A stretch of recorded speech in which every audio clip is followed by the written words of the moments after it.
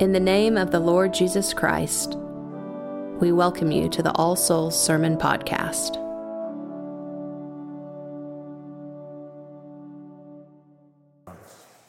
In the name of God, Father, Son, and Holy Ghost.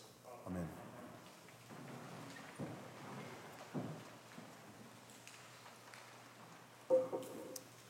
One of the things that you will come to know about me, if you don't already know it, is that I am a person who looks at context. How did we get to where we are? It's important also in the study of Scripture, in my opinion. And in the verse immediately preceding our gospel passage today, we hear Jesus, within the same paragraph, tell us that he has come that his sheep might have life and have it abundantly. This abundance of life could be quality of life or quantity of life, or perhaps both. So another way we could think about this is that Jesus has come so that his sheep could have the good life, the better life.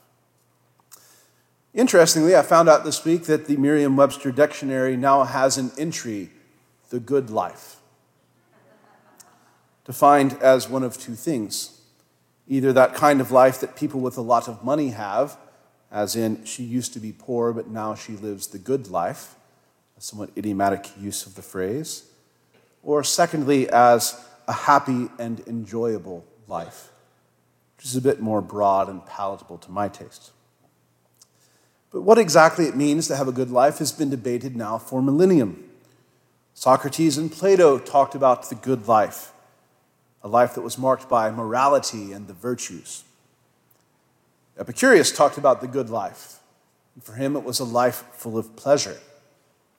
Aristotle took a slightly more comprehensive and holistic approach, suggesting that the good life would be a happy one that contained both virtuous living and many and varied pleasurable experiences along the way. What is the good life? Well, we may not be sure, but I think all of us would say that we want it. We'd like to live a good life.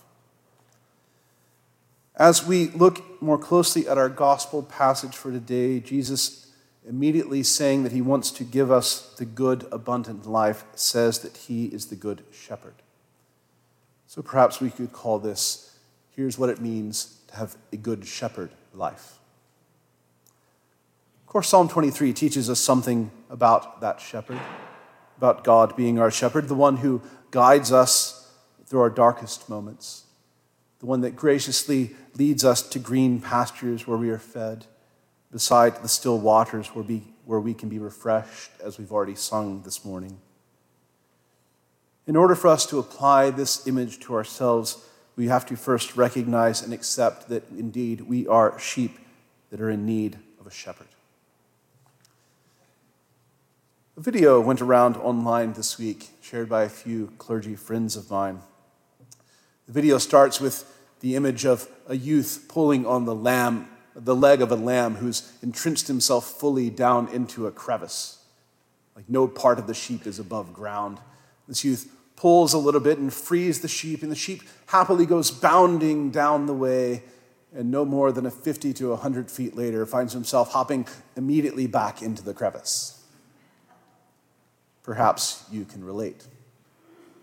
How many times have we tried as we might make the same mistakes, the same errors, the same patterns of life over and over again that are detrimental to our health and well-being? We can't find the good shepherd life on our own. We need the shepherd.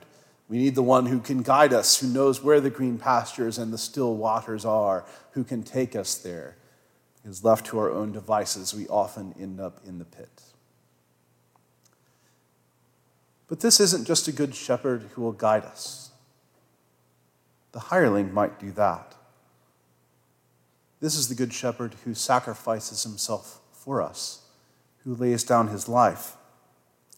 The hireling flees at any sign of trouble, but Jesus has willingly faced all danger and trouble for us, sacrificing even his own life, a sacrifice which effectively delivers us from the greatest dangers of all. As John says in his epistle, Jesus came to destroy the works of the devil. Sin, death, separation from God. All things which Christ, through his loving sacrifice for us, offers to us.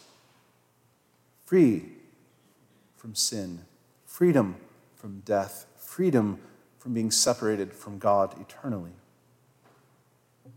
Just in these little bits, there are already lessons we could already be hearing and learning, that we need a shepherd. That this good shepherd life was expensive. It cost Jesus everything. But on the flip side of that same coin, that your life and the life that God desires for you and for all Christians is so immensely valuable that it was worth it for Jesus to pay that cost. Which means that you are that worthy. You are that valuable in the eyes of God that Jesus would suffer and lay his life down for you.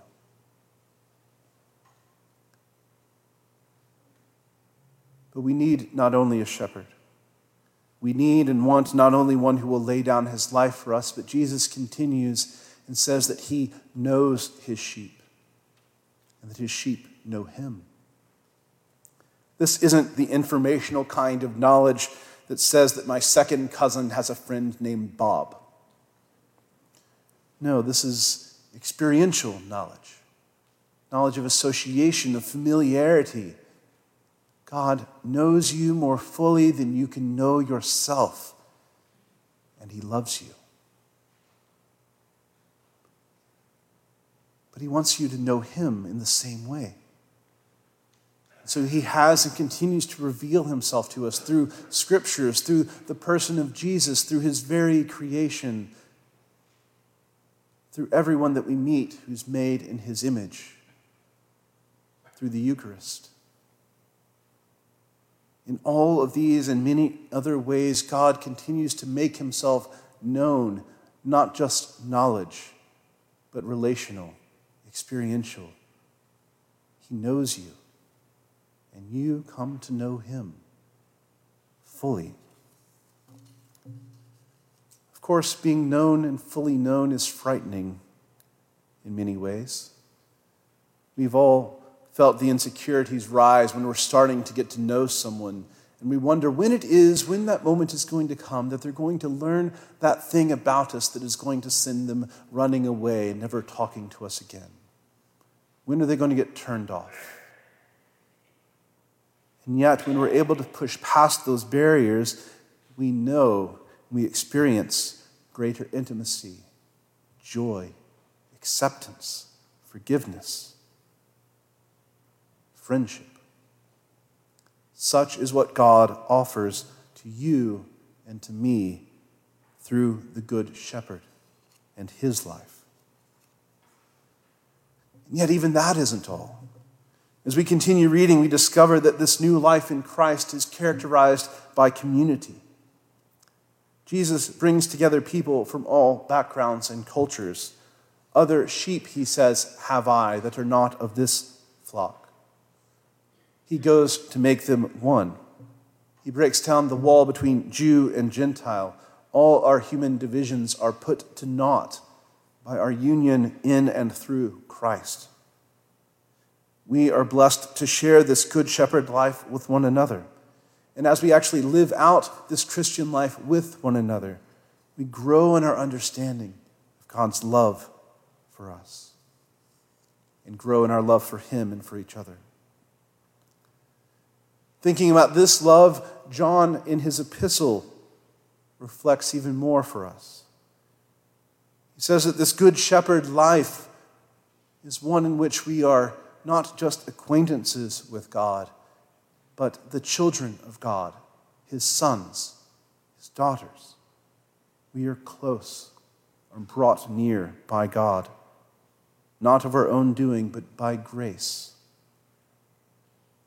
John says, we know that we will be like Christ when he returns, and though we don't know what that entirely will entail, we know that Jesus is righteous, that he is pure, that he is unblemished by sin, and that we too shall be likewise.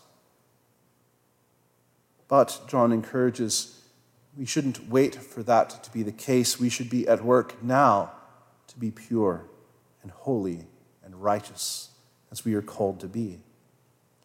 And so with a nod to the Greek philosophers who desired a life of virtue and morality, the Good Shepherd life should be clearly marked by an ongoing desire and a pursuit for our behavior to look like Jesus, to live in accordance with God's commands. John contrasts this kind of life with a life marked by sin. And when we hear that one who sins is of the devil, we shouldn't think that every time I sin, I am of Satan. But rather, as one of the church fathers, Oecumenius, says, quote, when what John is talking about here is the person who clings to evil, becomes a worker of evil on an ongoing basis. That is the life we should avoid. Jesus came to destroy sin and the works of the devil. As we know from Romans and from Genesis chapter 2, the wages of sin is death.